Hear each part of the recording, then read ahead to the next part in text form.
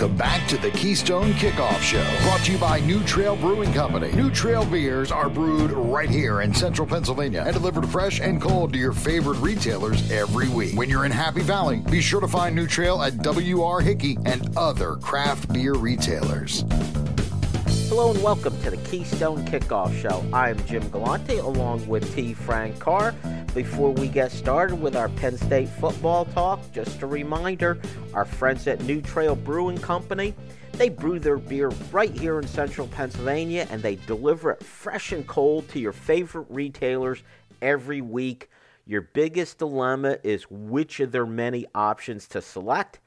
That's why I recommend their Hoppy Variety Pack. New Trail's Hoppy Pack, it's an absolute crowd pleaser, packed with 4 different hoppy beers, sure to please everybody at your tailgate, your campfire, wherever. So make sure when you go to your beer retailer, ask them where the New Trail beer is. And also check out, they often have new beers that they release every week, so you have something new to try out. All right, T. Frank. I started the show with Dustin earlier this week saying, boy, did things change in a week. And I'm going to say the same thing to you. When I do the notes for our show, I essentially grab the notes from the previous week as a template and I update. Yeah. And it's interesting, almost every point I made last week, it's the opposite point this week with this team. Yeah. A lot changes when you play at home against a team that doesn't have their starting quarterback. It sure does. My first talking point last week was the offensive line was dominated a week ago against Michigan. Not quite the same this week. They were banged up a bit, but still, at least going by statistics, Sean Clifford was not sacked. There were some holes for the running backs. Looked to me like a much better performance for the offensive line. Yeah, so I would push back that they were dominated. To me, and that to be truly fully dominated means that against the pass and against the run, you were dominated. Like you were giving up sacks and pressures, and they weren't good against Michigan, but they did give Sean Clifford some clean pockets during the portion of the game that was competitive. And I guess that's why I'm starting from that point, because I think it was relatively the same effort against a not as good of an opponent. And you look early in that game when Penn State wanted to run the ball and establish said run, they were not able to do that. But as the game wore on and they were able to find balance by throwing the ball first, then they were able to find some running room for the running backs, and they were able to pass protect. And I think that's the biggest thing, is that I don't know that there was an appreciable difference other than Penn State's scheme was better, and they were taking advantage of matchups that they had an advantage of in this game. And credit to the coaching staff for making a major adjustment. I wrote a lot about the offense last week and how there were some real problems with what they were trying to do from a fundamental standpoint of you're trying to put 2 tight ends on the field, but you don't throw to the tight ends, and they're not good run blockers. So what are we doing? And then they adjusted, and they got the tight ends involved. It took a full quarter to do that, but they were able to then beat the brakes off of the Minnesota defense with the tight ends, and then that opened up everything else. And so that was transformative. And the question to me is, do I trust this offense going forward? And I don't know the answer to that yet. We'll obviously find out more next weekend. But let's talk about this play calling a bit, T. Frank. I've been hammering for weeks, throwing the ball on first down, essentially throw the ball to set up the run versus vice versa, which it felt like they were trying to do. It feels like that's what happened this time against Minnesota. Could you explain how that works, how some success throwing the ball then opens up lanes for the running backs? Well, there's so many ways that happens. Let's start with the most, maybe not the most obvious, but the fact that on Sean Clifford's interception and the play before, both safeties were lined up 8 yards off the line of scrimmage. That means both of them are engaged in the run. They have no fear of the deep ball because Penn State, on film and anywhere else that you looked in the game plan, had not been throwing the ball deep. Sean Clifford made the right read in that he needed to throw the ball to back off the safeties. He threw a bad ball and it was intercepted, but Parker Washington had an angle on that corner where he would be in a contested catch situation if the ball was thrown on frame. We all saw how that landed. But from there on, the next drive, I think it was, when they got the tight ends involved, you are then forcing those safeties to respect every part of the field. And on top of that, the same thing happens to the linebackers. The same thing happens to that second level of the defense. They were going after Marin, I think is his name, the middle linebacker, number 55. They went after him all night long. So that then becomes the question of, do you keep that guy on the football field? Because as good as he is a run defender, he's giving up 38 yards and a touchdown to Tyler Warren because of the too high scheme that they run and the way that Penn State was attacking the middle of the football field, and he's that line of defense. So now you have hesitation from the linebackers of stepping down into the run.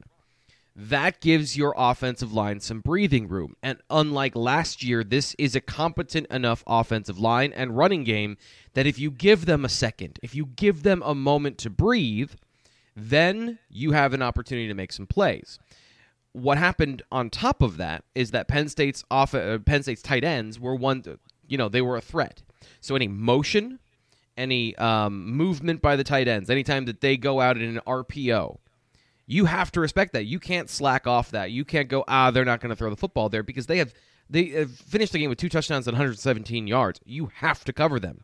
The halftime adjustment for Minnesota is they started doubling Tyler Warren. And this goes back to what we just talked about with creating space. You start doubling one receiver, it's like in any other sport. You have less resources to go elsewhere. Suddenly, you have more room. You have one-on-ones for Parker Washington down the football field instead of having a safety over the top and having these conservative defenses.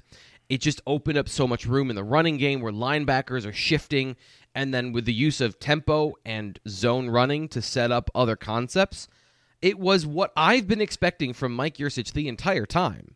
That looked like a Mike Yurcich offense just with 2 tight ends. And if that is the code that they finally cracked, I think this offense can cook. I think they can do some really good things as long as the offensive line is healthy enough to execute those things. It's interesting you say that because I think we all thought of Mike Yurcich coming in as this creative offensive coordinator, and it's outside of a couple games, essentially the 2 games against Auburn, we haven't seen much of that. He's been creative the whole time. It just hasn't been working, Jim. That's the thing about football is it's all results-based. I'm looking at some beautiful concepts where he's getting dudes wide open and the ball doesn't go to the receiver. Or I'm looking at some great run concepts that work once.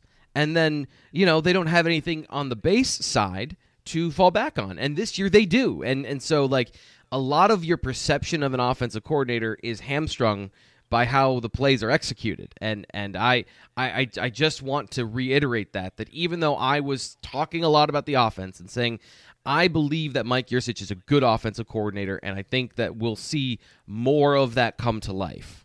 Let's talk about Sean Clifford's performance. The numbers look great. Mm-hmm. The interception, I'm glad you brought it up. Watching the play live, it looked like if he would have thrown further to the left, his receiver had some space between them. I'm not saying he would have been able to catch it, wide open, but throw it away from the defense, he had a chance. But that's one play. Even the start of the game, the first couple 3 and outs, I'm not sure you could put on Sean Clifford. No. And the one play that Mitchell Tinsley even said, hey, I should have known where the sticks were if I just leaned forward, and watching the replay, it was the case. He had the first down, and that drive could have kept going. He had the first down, gave it up to try and get more yardage, I guess because, as you said there, he didn't think he had it. But yeah, that didn't have to be a 3 and out. That was a first down that they gave up. Sean Clifford wasn't the problem last week against Michigan, and I know fans want to blame the easiest places of the head coach and the quarterback, but Sean Clifford's played the exact same way he's played all season the last 2 games. There's just been less opportunities for him to do things in that Michigan game. And, that is saying the quarterbacking part, the execution of passing plays. I'm not saying that overall he was good when there were times he should have kept the ball, or maybe times in this game where he should have kept the ball, or he threw the RPO when he didn't need to. Like, there's always going to be those decisions and executions that can be cleaned up. But for the most part, he's been efficiently operating the offense. And this past week, he had some open throws, and he took them. There was one play in particular where the ball was coming out before the receiver made a break. And I don't remember exactly which one it was, but that was what you're hoping for. It was, I believe it was one of the touchdowns where he threw the ball and the receiver hadn't made a break yet, and then he caught the ball on his frame with anticipation. That's what you're asking for. That's the secret sauce. Can he do it more? And there's, more to it, as you said, than just, is this an accurate pass? It's thrown to the right guy. Are the receivers getting separation, which I think has been an issue with this team over several years. The other part to it, and you alluded to it a little bit about Sean Clifford keeping the ball on the zone read. He did that exactly 0 times against Minnesota. You put up 45 points, you win going away, not a big deal. But do you think that was by design? It looked to me like there were some plays where he had an opening and he could have taken the ball himself and run. Is it they were protecting him, do you think? And we need to stop that. We need to stop the idea that they're calling zone reads and they don't want the quarterback to run the football. That if they don't want that, they wouldn't put that in the plays. So it is not that. That is a choice by the quarterback who thinks Nick Singleton's better at running the football than I am, or it's an unconscious decision and he just doesn't want to keep the football. I don't know. That is something that I couldn't answer for you. But I want to go back to something else you said quickly. You said, Sean Clifford throwing the football. There were those 2 passes, the one to Mitchell Tinsley on the free play, and then the touchdown to Parker Washington. I'm sorry, you said the receiver's not getting open. Neither of those guys were technically open. But Sean Clifford, there was a difference in him where he decided, I'm going to throw them the football anyway. It's the right read. I'm going to throw the football, give them a chance, and both passes were on frame. And that's probably the biggest change, is that they were actually on frame. But he's giving those guys a chance, and they're contested catch guys. They're good. That's what they're going to be. That's the evolution that this offense needs to have, is throw more contested catches. And he did that, and look at the results. I mean, I think they speak for themselves. But I would also say, and maybe we're saying the same thing, he put it in a position where the receiver had a chance. That's why even the long pass with the interception, he could have placed the ball in a better place. Yep. It would not have necessarily been an easy, uncontested catch, but he would have given his receiver an opportunity. In that situation, he did not do that. All right, T. Frank, that's it for quarter number 1. Quarter number 2, how about we take a look at the defense? Stay tuned for that. New Trail Brewing Company proudly crafts their beers right here in central Pennsylvania. Brewed with only the best possible ingredients, New Trail produces a variety of year-round brands as well as weekly experimental recipes. New Trail Broken Heels is Pennsylvania's favorite local hazy IPA. This beer is smooth and full-bodied. Hand-selected Citra hops lead to notes of bright clementine and juicy ruby red grapefruit. Broken Heels is perfect for a pregame tailgate all the way through the victory celebration. It's that time again for football and tailgating, and no better way than with Go PSU RV. Drive your vehicle to Happy Valley and have an RV set up and waiting for you. And this year, KSN is teaming up with Go PSU RV to offer a special deal. Be the first to reserve the KSN special for the Ohio, Central Michigan, Northwestern, Maryland, or Michigan State game, and you'll get $500 off your RV. Call Mark at 800-519-8467 and tell him you want the KSN RV special. StateCollege.com is your one-stop source for news, sports, opinion, entertainment, and community events. Over a decade of experience covering the Nittany Lions from reporter Ben Jones. Lively commentary from columnist Mike Poorman and others. Local perspective, local expertise, local information from Penn State's hometown website, StateCollege.com. Trust StateCollege.com for daily coverage of the school, team, and place you love. We are Tech Results, located right here in State College. Whether it's workstation, server, and network installation, problem solving and maintenance, security assessments, or general evaluations, we are your complete IT partner. Learn more at techresults.com. That's TEKresults.com. Or call us at 814-206-0000.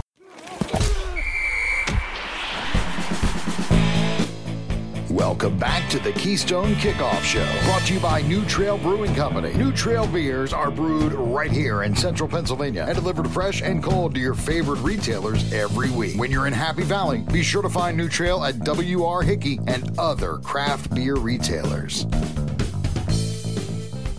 And welcome back to the Keystone Kickoff Show. It's quarter number 2. I'm Jim Galante along with T. Frank Carr. We've got the big game with Ohio State coming up this week. The bad news is our buddies at GoPSURV.com, they are sold out for Ohio State. And if you miss out, it's not my fault. I reminded you for a couple weeks. There were only a couple spots left. However, still a couple home games left with Maryland, Michigan State. Could be 2 very good ball games. And if you want a fun way to spend the weekend in Happy Valley for those games, check out GoPSURV.com. And something even better, you could get $500 off your RV when you call Mark and tell him you want the KSN RV special. So just give Mark a call at 800-519-8467. And just make sure you tell him you want the KSN RV special. All right, T. Frank. We talked offense in the first quarter. We talked offense during our break. Now It's time to talk about the defense. And I started out by saying, all my notes from the Michigan game are kind of turned on their head for this Minnesota game. And my first note about the defense last week against Michigan was I didn't think the linebackers played a very good game. I think they struggled. I'm going to start this game review by saying, how about those linebackers? Yeah. Curtis Jacobs, Abdul Carter, they got to start together. Mm-hmm. I know James Franklin said it was about stopping the run. I'm saying those are your 2 best linebackers, so it was probably not a bad idea to have them both in the game, T. Frank. Yeah, these are opinions at this point of because it's not about what happened at Minnesota. Here's the thing is I was taking questions post-game. James Franklin took questions post-game in the actual post-game press conference 25 minutes after the game ended about, what about Ohio State? And that's the only thing people care about now is will they play both those linebackers against Ohio State? So let's talk about the matchup. Minnesota had their third-string quarterback in the game, Calic Manis. They did not respect. Oh, and by the way, Chris Ottman-Bell, their number 1 receiving threat, is done for the season a while ago. They just like a lot of teams this year did not respect Penn State's deep passing game. Penn State did not respect Minnesota's passing game. So they put their biggest, heaviest linebacker package on the field. And they said, we're stopping your run, deal with it. And they had 4 linebackers on the field at one point. Are you doing that against C.J. Stroud, Marvin Harrison Jr., and the other guys that they have? I forget number 2's name, and Travion Henderson. No, you're probably not doing that. James Franklin and Manny Diaz have said that this is our defense, and we're doing it this way.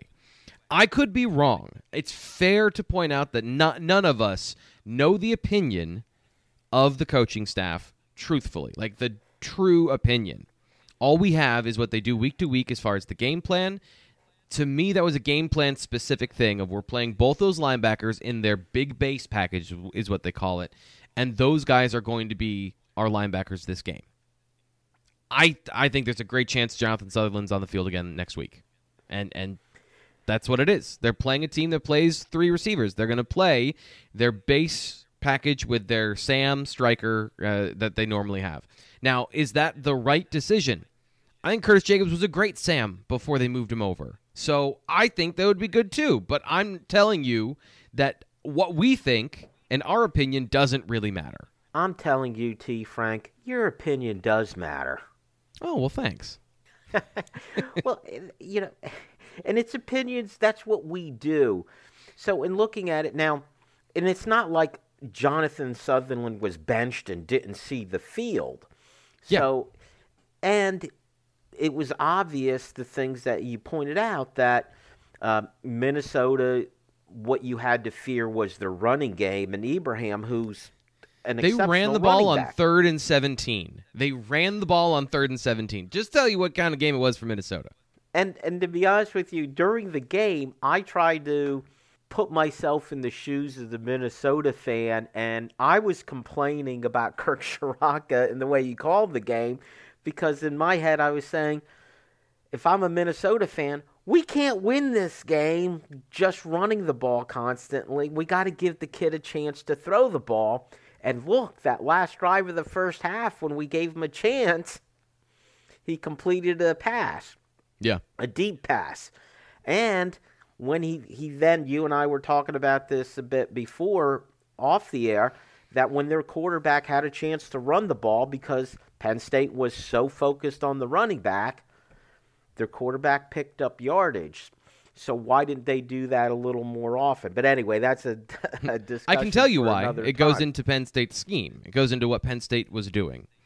So a lot of teams, when they play a team like Minnesota, especially when they have Tanner Morgan and they have legitimate viable threats at receiver, they will try to hedge their bets. They want to stop the run. They want to clog the box because they know that Minnesota wants to run the football. And they're very formulaic. They are very formulaic. Talk about a system. Kirk Ciarrocca runs outside zone with enough man to keep you honest, and then they RPO, read option, and bombs away. Or this year, without some of those deep threats that they had in the past, they will attack the slot. So if your linebacker, your Sam linebacker, is lined up in that no man's land, off the line of scrimmage about 4 yards in between the slot, they'll throw the ball. And when Penn State lined up that way, they threw the football. Penn State said, no, we're not doing that. They removed the ambiguity. They didn't play with inside or outside leverage. They played head up on the slot receiver, and they said, you're going to beat us in man-to-man coverage, or you're going to throw the ball deep. And Minnesota was unwilling to throw the ball deep, and there's a reason for it. They went 1 for 4 for 25 yards and an interception when they threw the ball deep. And Penn State doubled the slot receiver by shading the safety over that way for most of the game. They did the same thing with Brevin Spanford. So Penn State eliminated the entire playbook from Minnesota because they could. They had the option to, so they shut everything down and put the ball in read. When the quarterback and the sideline are reading the formation, it said run every single time. That was the only good option for them. And then they ran the ball on 3rd down because they were also afraid of exposing their offensive line for what they are. And 3rd and 17, a lot of times the offenses will kind of concede that. You'll see a draw play or a screen pass. So that's not too unusual to try to live to play another day. In talking about the linebackers, I want to go back to this, T. Frank. And we mentioned how Abdul Carter and Curtis Jacobs played. How about the middle linebackers and their performance this game? Tyler Elsdon and Kobe King, how did they do?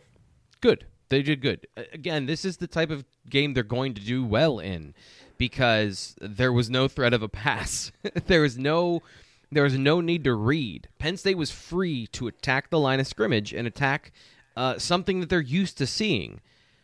In a lot of ways, so this is another thing of not just the quarterback, but this matchup was so much better for the Nittany Lions in terms of playing that team.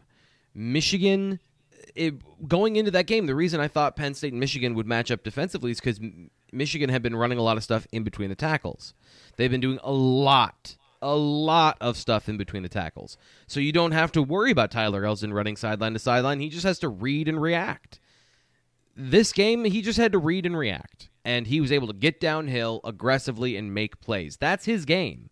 Minnesota didn't do anything to make him run laterally. The other thing is the defensive tackles played much better because they were playing a system that they're built to defeat, and they did. So when Penn State's defensive tackles played well and everyone stayed in their gaps, the linebackers could flow, everything works. But when people start getting out of gaps, Keziah Izzard gets out of his gap, P.J. Musfer slants too far, gets into the C gap when he's supposed to be in the B gap, then you have holes, and a Muhammad Ibrahim is a really good running back that's going to find it every single time and get the maximum amount of yardage he can.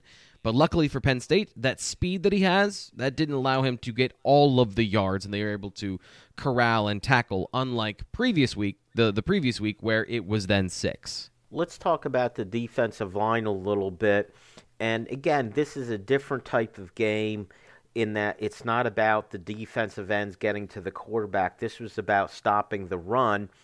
I would assume that this is also the kind of game like a Nick Tarburton, who you think of as more a run-stopping kind of defensive end, would excel.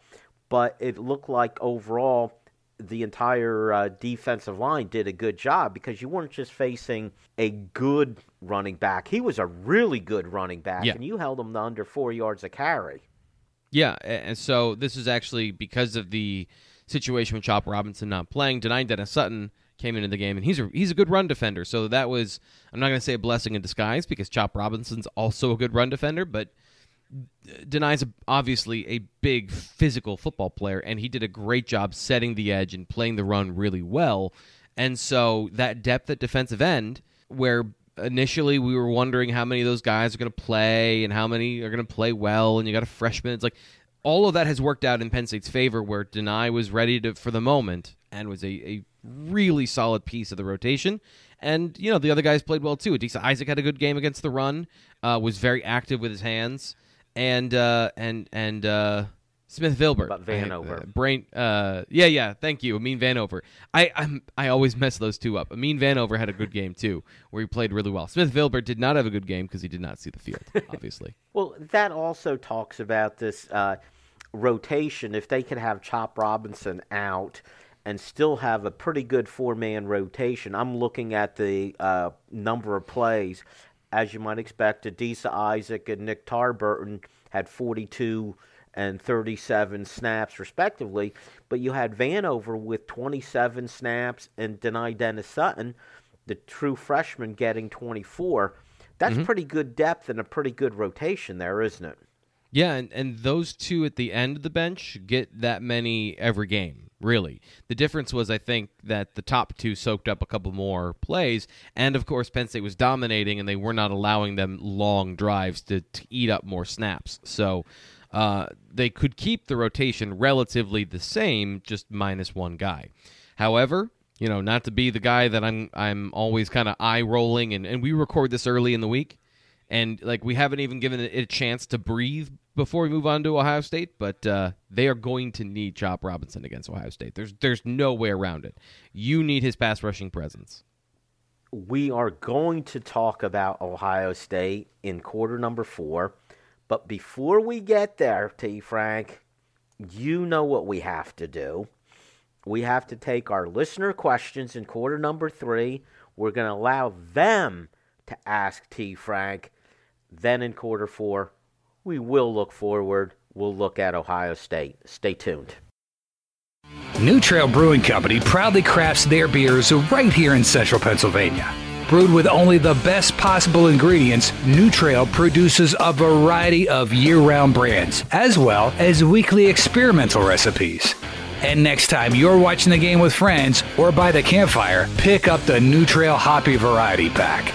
New Trail's Hoppy Pack is an absolute crowd pleaser. Packed with 4 different hoppy beers, it's sure to please everyone.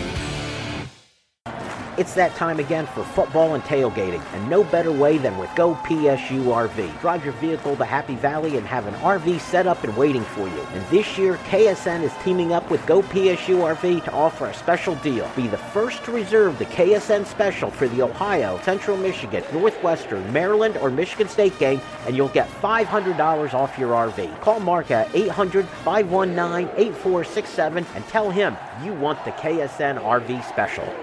StateCollege.com is your one-stop source for news, sports, opinion, entertainment, and community events.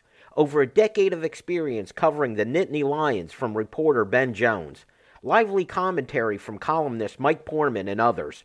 Local perspective, local expertise, local information from Penn State's hometown website, StateCollege.com. Trust StateCollege.com for daily coverage of the school, team, and place you love.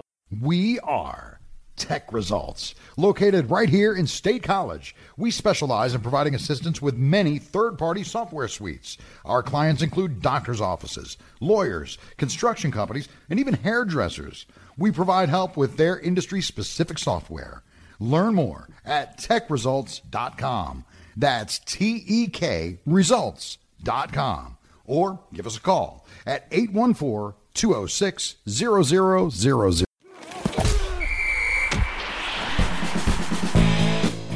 Welcome back to the Keystone Kickoff Show, brought to you by New Trail Brewing Company. New Trail beers are brewed right here in central Pennsylvania and delivered fresh and cold to your favorite retailers every week. When you're in Happy Valley, be sure to find New Trail at W.R. Hickey and other craft beer retailers. Welcome back to the Keystone Kickoff Show. I'm Jim Galante along with T. Frank Carr. It's quarter number 3. And you know what that means? It's time to Ask T. Frank. This is where we take your questions about Penn State football, recruiting, or life in general, and we present those to T. Frank. At the end of the segment, we'll pick out a best question, and you will win the prize pack from our friends at New Trail Brewing. Some great stuff, great swag. And I feel like, T. Frank, I have to put out this reminder every week. No, we are not going to send you beer. As much as you might like that, that's not how it works, but some really great New Trail swag. Before we get started, though, I do want to mention one thing, because this came up a couple times for me this week, T. Frank. Last week's winner, Ryan, I tried to reach out to you with email. The email was rejected. Probably means I got a bad email address from you, Ryan. So please send me an email, info@ksnsports.net, and we will get in touch with you. And if there's any other winners, apparently I've been having some issues with email. You send it out, check your spam folders, and if I haven't gotten a hold of you, please send me the email. I promise I'll get back to you, but we've been having some email issues. All right, T. Frank, you ready for your questions? Yep, let's do it. We said we're going to start talking about Ohio State in quarter number 4. Aaron from Charleston, South Carolina, cannot wait that long.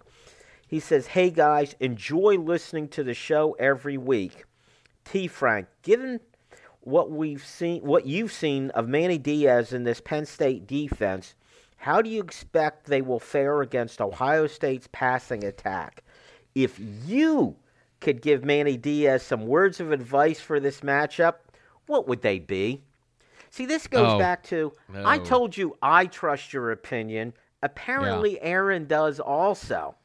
Well, so, Aaron, I had a bad idea the other night just because I want to see something, and it has nothing to do with winning and losing the football game. So let me just preface this with the fact that, like, I appreciate that you believe that I'm an all-knowing, all-seeing being, but I have yet to dive fully into the Ohio State tape. They have a new defensive coordinator, Jim Knowles. I have watched some of it. I have seen kind of the basic structure of what they like to do, but I don't know if that was just the one game I watched. I need more information. But we know what Ryan Day and C.J. Stroud are capable of. We've seen this offense. There's enough familiarity that I can talk about that. I see one of two paths forward. You can be ultra aggressive. I mean, Penn State has 2 NFL corners. Kalen King and Joey Porter Jr. are that good. That doesn't mean they're not going to get torched by 2 really good receivers, okay? So let's just put down preemptively the talk of Joey Porter Jr. being bad, because anytime you've already decided you don't like him, if for some people. If he loses a rep and the ball goes that way and it's caught, you aren't paying attention to the 13 other times that he was in position and the ball didn't go his way. So do you decide that you're going to risk that and play aggressive man coverage? I kind of want to see that. I want to see. It's like I said, it's like a camp. It's like one of those prospect camps where you put guys in one-on-one situations and you say, okay, the better guy is gonna win, and then we'll find out who that is. And that is an NFL battle there between a lot of guys that are super talented on the outside. So do you do that? And if you do that, are you putting your less talented players like Tyler Elsdon and some of the other players in underneath coverage in one-on-one situations for them to lose, and it doesn't matter? So he can be aggressive, or he can play bend but don't break and play a lot of soft coverages and try to blitz and have it both ways with his zone drops. I mean, you have to do both. You have to do both. But at the same time, I would be a little more aggressive, try to stop the run and put them in bad situations in 3rd and long, and take your shots there. Because you can get nickel and dimed all the way down the field, and then your offense is never on the field. And this offense needs more chances. Get them the ball more often. And interceptions, things like that can happen. You never know. I don't know the X's and O's as well as you do, but in principle, I like the idea of taking that risk, taking the gamble. As you said, there's a couple NFL cornerbacks out there with Joey Porter Jr. and Kalen King. Take that chance. I describe it as giving yourself a puncher's chance. Give yourself that opportunity and don't let them march the ball down the field, with their running game, which is also very good. So I do like that idea, and I do want to see it. Understanding you are going to get burned once in a while at least, and that will be part of it. All right, let's go to Stephen in Winston-Salem, North Carolina. He says, T. Frank, listen to you on all your platforms, and I think you and Jim and Blue White Crew are a great listen, and you've got me involved in chats there a number of times. But my question is this. Do you think the media is soft on James at his press conference, or are they scared if they dig harder he won't answer or you won't get called on anymore or be able to go back and ask more questions? So first off, this puts me in a tough situation of criticizing my colleagues, and I am not a person who has earned the right to criticize other reporters. I have not been doing this long enough to do that.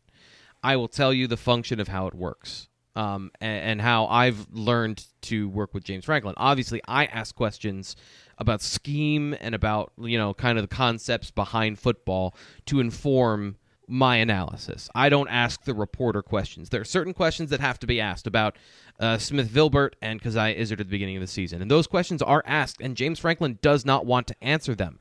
And he gives very specific answers, so you have to have a very specific question.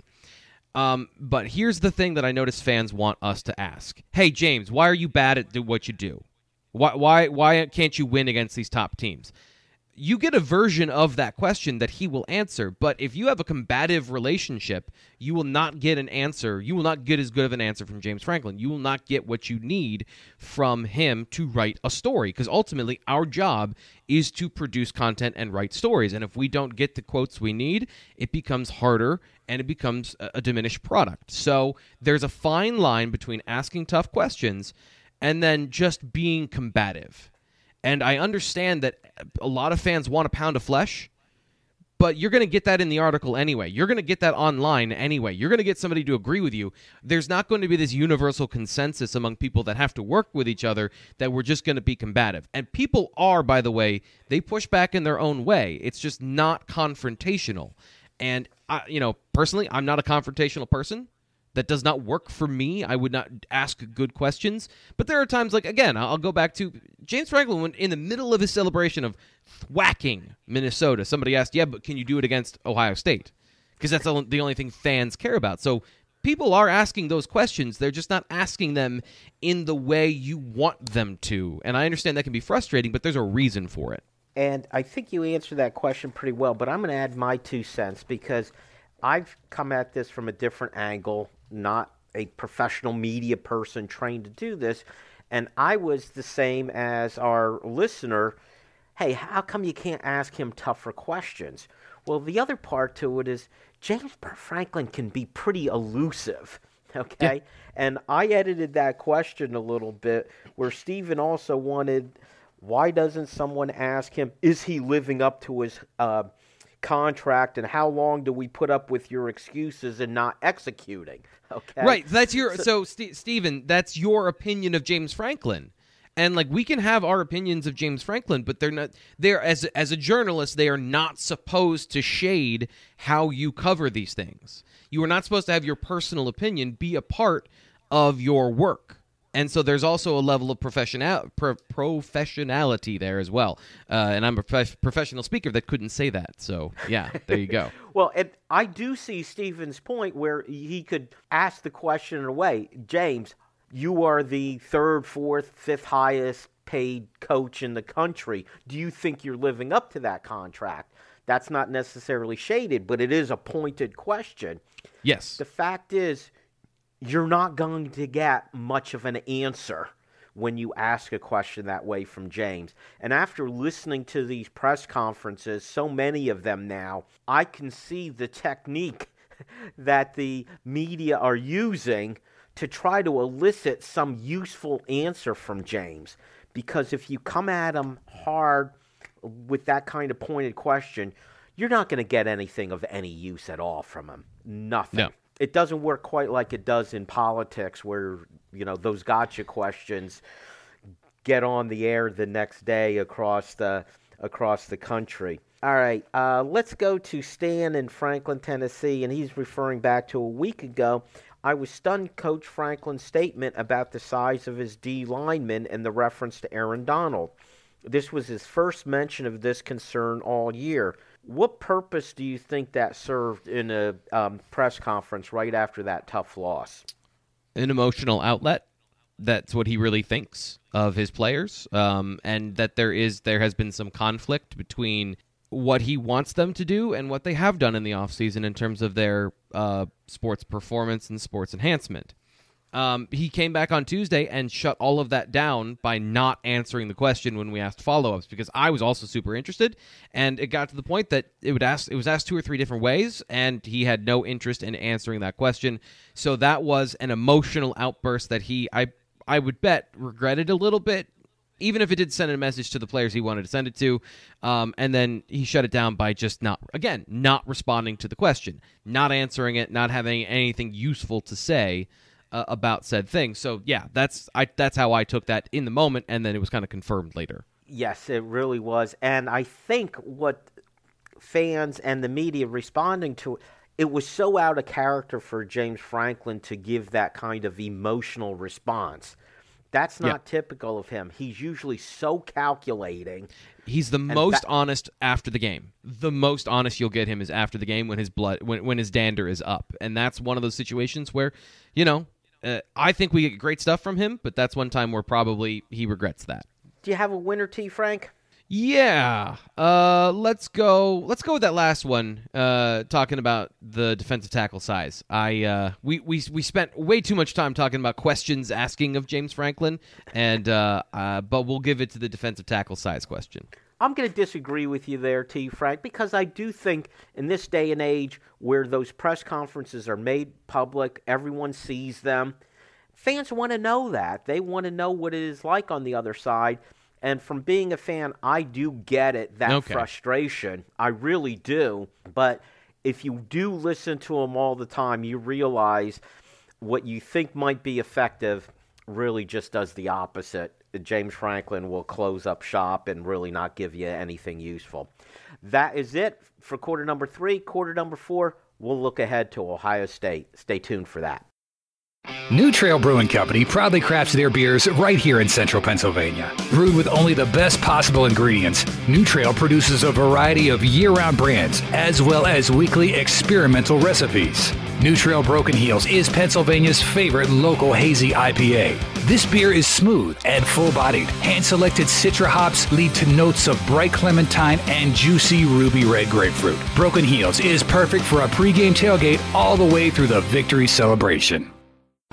It's that time again for football and tailgating, and no better way than with Go PSU RV. Drive your vehicle to Happy Valley and have an RV set up and waiting for you. And this year, KSN is teaming up with Go PSU RV to offer a special deal. Be the first to reserve the KSN special for the Ohio, Central Michigan, Northwestern, Maryland, or Michigan State game, and you'll get $500 off your RV. Call Mark at 800-519-8467 and tell him you want the KSN RV special. StateCollege.com is your one-stop source for news, sports, opinion, entertainment, and community events. Over a decade of experience covering the Nittany Lions from reporter Ben Jones.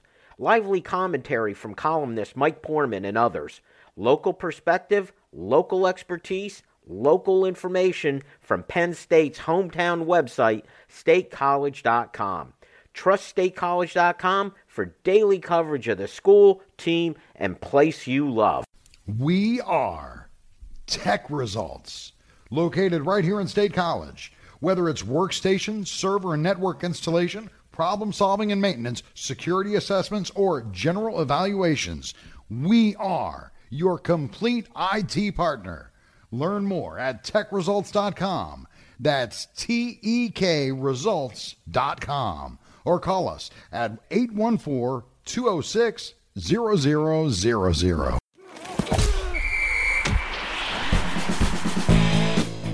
Welcome back to the Keystone Kickoff Show, brought to you by New Trail Brewing Company. New Trail beers are brewed right here in central Pennsylvania and delivered fresh and cold to your favorite retailers every week. When you're in Happy Valley, be sure to find New Trail at W.R. Hickey and other craft beer retailers. And welcome back to the Keystone Kickoff Show. It is quarter number 4. I'm Jim Galante along with T. Frank Carr.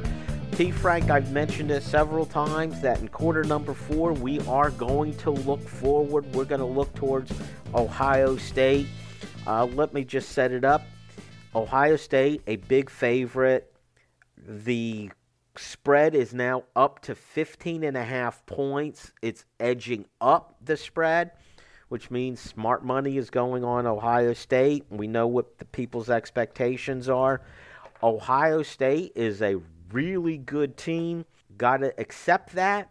But I'm going to start with the same question that one of our listeners asked, because I want you to expound on it a bit, T. Frank. It appears that Penn State's defense is going to have to make a choice. How do you play this? And I know mixing up defenses has to be part of this, but you probably need a principle going in how you want to deal with this. As a layperson, I do like the idea of allowing my cornerbacks to go one-on-one with those wonderful receivers that Ohio State has and focus on everything else. Could we get pressure on the quarterback? Could we stop the Ohio State running game? I think it's high risk but high reward. Yeah, so that has to be a part of the game plan because you can't sit back the entire game and let C.J. Stroud go to work. You have to get pressure, and that's a part of it. When Manny Diaz gets a little too blitz happy, I think that things start to break down. Especially, I've been concerned that the read by the linebacker sometimes hasn't been great. Jonathan Sutherland, I think, made the wrong read on that 21-yard wheel route to the running back. He made a great play on the quarterback run the previous play and then gave it all back when he blitzed, and I think he was supposed to read the running back and then blitz. So you've got the situations where you're asking those guys to make a snap decision, and I don't think it always works because sometimes there was another play where Minnesota was trying to set up either a screen or they were trying to take advantage of that, and the pressure got home so quickly that it didn't matter. I don't know that that's going to happen. And then all of a sudden the propositions, you got Travion Henderson in the open field, and all of that coverage on the back end doesn't matter. So there's some stuff to work through. There's the point of playing Ohio State is there's no good answer. There's no Minnesota game plan where you can completely shut them down. The point is to frustrate them and make it hard on Stroud. And he's been, here's where this is going to get tough. We're parsing words here. He has been good this season. He's been the better quarterback. Like, if you were to look at him versus any quarterback the Penn State's played this year, and especially if you look at it versus Sean Clifford, he is far superior to the guy he's going to go up against or he has gone up against. But he has not been perfect. There have been games and there have been times that teams have frustrated him. They have gotten to him, either pressure or coverage looks or, whenever he gets uncomfortable, the ball tends to go high or low. So he'll overthrow some receivers or skip it into the dirt. I need to do more to see what's going on and the why, but I can tell you that, this is not an invincible team. And Penn State has the pieces, if they play at their best, to do that. That has been the case the entire time with James Franklin at Penn State against Ohio State. Other than a select few times where they, injuries or just a down year, it hasn't been the case. But by and large, Penn State plays this team close every single year. And depending on what Diaz does, it can be that again. It can be that situation again. So I do think you have to mix it up, but you can't. I'm in favor of being a little more aggressive and trying to stop the run and put it all on the quarterback, and then on third down, the whole formula they've been doing all year. And Ohio State, and I think every one of these elite teams through the years, we say Alabama, Ohio State, Georgia, if you want to put Clemson in there, these teams have not been infallible this season. And I don't know what has, if there truly is more parity or not. The transfer portal, baby. Whatever it is. Now, we now know Notre Dame is not a great team. But Notre Dame, with a good defense, was able to shut Ohio State down. I believe the final score in that one was 21-10.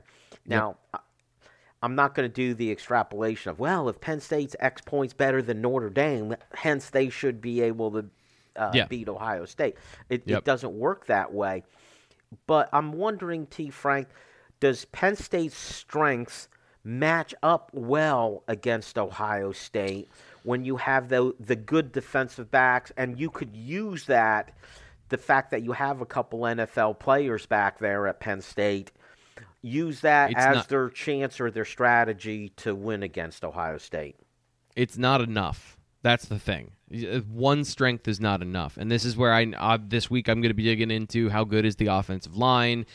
Is there an estimation that Chop Robinson and Adisa Isaac can get pressure? Here is the best scenario for any team in any situation. You allocate the minimal amount of resources to stopping the run. This goes back to James Franklin's comments about wanting bigger defensive tackles. There is the analytics and pass rush and pressure and all these things have taken us one way. And then you realize the value of a large defensive tackle that eats up blocks and is a nightmare in the run game, because you can allocate fewer resources to stopping the run if you have one cornerstone player that can do that. And it's gap scheme, it's all that stuff, but having one of those guys to tip the scales in your favor would be a huge thing. Does Penn State have that? I don't think they do. They play well as a unit, but they need to allocate the appropriate number of resources to stopping the run on every single play, which means you can't devote more of those resources to stopping the pass. So that is an area they do not match up well. But this is the best secondary that they'll face this year, that Ohio State will face this year, and Penn State has the makings of a very good pass rush, especially from the defensive line, and we haven't seen it in a while, the defensive backs, but they have not thrown as many players at the line of scrimmage as they have in the past. Does that make a return where you've got Johnny Dixon and Jair Brown coming off the edge? I think we'll see it, and I think they'll play zone behind it. So you have to find the narrow path through your weaknesses to get to a place where you're playing an even game with Ohio State. And, as much as I downplay size a lot, it is a tool and it is an advantage when you have it, but I don't think you should sacrifice everything else for size. And that's the obvious recruiting part, getting guys that are big enough that you don't have to sacrifice anything. And that's where they've historically, famously struggled at tackle and defensive tackle. Essentially, T. Frank is telling you that size does matter. Let's go to the other side of the ball, T. Frank. Let's give Penn State the ball. What have you seen from this Penn State offense? Is there something that they could hang their hat on going into this Ohio State game? So Jim Knowles is the new, I believe it's Jim Knowles is his name, from Oklahoma State, the new defensive coordinator, has fixed a lot of the problems that Ohio State had last year. They are a sharp unit. I don't know that I see any players that are jumping to the NFL in the first round on that side of the ball. But that doesn't mean that there aren't guys that are going to go to the NFL and play very well. Steel Chambers, the linebacker, he's really good. That's the biggest change, I think, over the last couple of years with Ohio State, is their linebackers have not been good. I know they've been talented. I know they've been highly ranked players, but they have not performed at a high level. The guys they have this year, they stop the run really well. So this is an area where Penn State, if they want to come in and establish the run, you're going to see a lot of 3-and-outs. I think they need to be aggressive here, and they need to do what they did to Minnesota. They need to do that out of the gates. Be aggressive, attack the middle of the field, attack the weaknesses, because I do think this is a secondary you can throw on. But terms and conditions always apply because they have one of the best pass rushes in America. So how do you find the time to get the ball down the field to attack that secondary? That's going to be a big question. So you've got to find every advantage. You got to find every inefficiency. And that's where I think, the quarterback makes up for so many other things if you've got a guy that knows intrinsically where the weaknesses of the defense are and attacks them correctly every single time. So Penn State doesn't have that. They don't. The offensive line's banged up. We don't know the status of Caden Wallace coming in this game. That was going to be a challenge anyway. And now they're down to potentially just Bryce Effner over there. So it's looking rough for me before I really dig into everything to see. But again, it's going to be the same formula. Attack with the tight ends, attack with your receivers, give them the chance to go make a play, don't turn the ball over, and give your offensive line some breathing room to run the football. I don't think that this team can establish the run and establish the identity.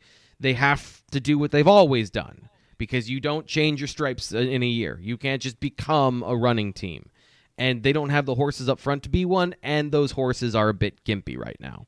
So a little more doom and gloom on this side of the ball for me for Penn State football. But if they scheme it really well, and they did that last week, I think Mike Yurcich is capable of doing that. And then it becomes on the players to then execute those things. I would, again, like to see them throw the ball to open up something in the running game.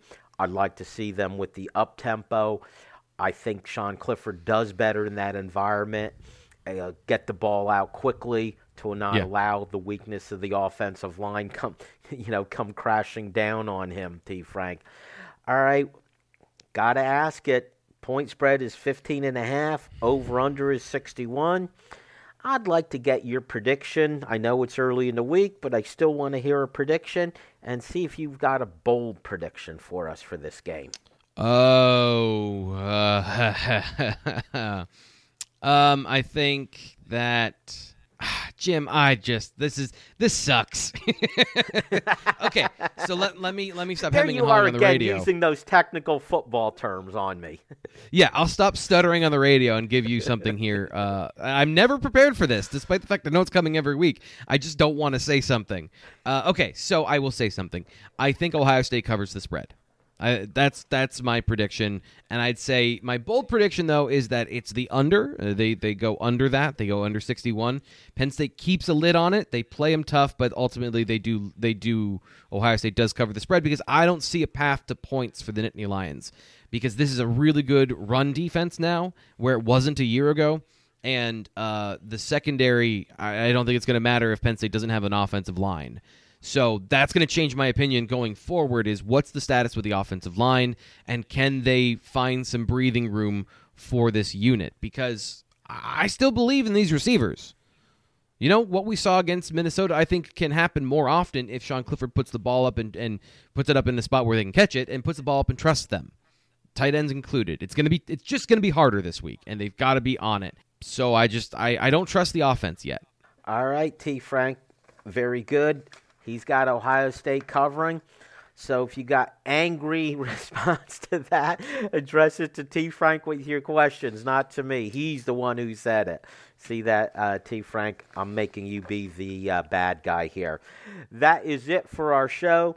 Thank you all for listening. Make sure you join us next time on the Keystone Kickoff Show. New Trail Brewing Company proudly crafts their beers right here in central Pennsylvania. Brewed with only the best possible ingredients, New Trail produces a variety of year-round brands, as well as weekly experimental recipes. And next time you're watching the game with friends or by the campfire, pick up the New Trail Hoppy Variety Pack. New Trail's Hoppy Pack is an absolute crowd pleaser. Packed with 4 different hoppy beers, it's sure to please everyone.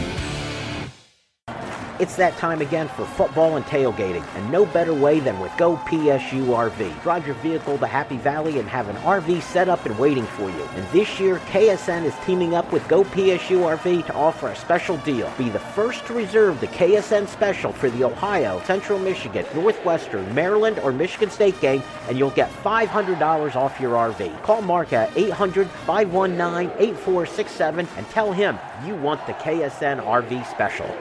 StateCollege.com is your one-stop source for news, sports, opinion, entertainment, and community events. Over a decade of experience covering the Nittany Lions from reporter Ben Jones. Lively commentary from columnist Mike Poorman and others. Local perspective, local expertise, local information from Penn State's hometown website, StateCollege.com. Trust StateCollege.com for daily coverage of the school, team, and place you love. We are Tech Results, located right here in State College. We specialize in providing assistance with many third-party software suites. Our clients include doctors' offices, lawyers, construction companies, and even hairdressers. We provide help with their industry-specific software. Learn more at techresults.com. That's TEK results.com. Or give us a call at 814-206-0000.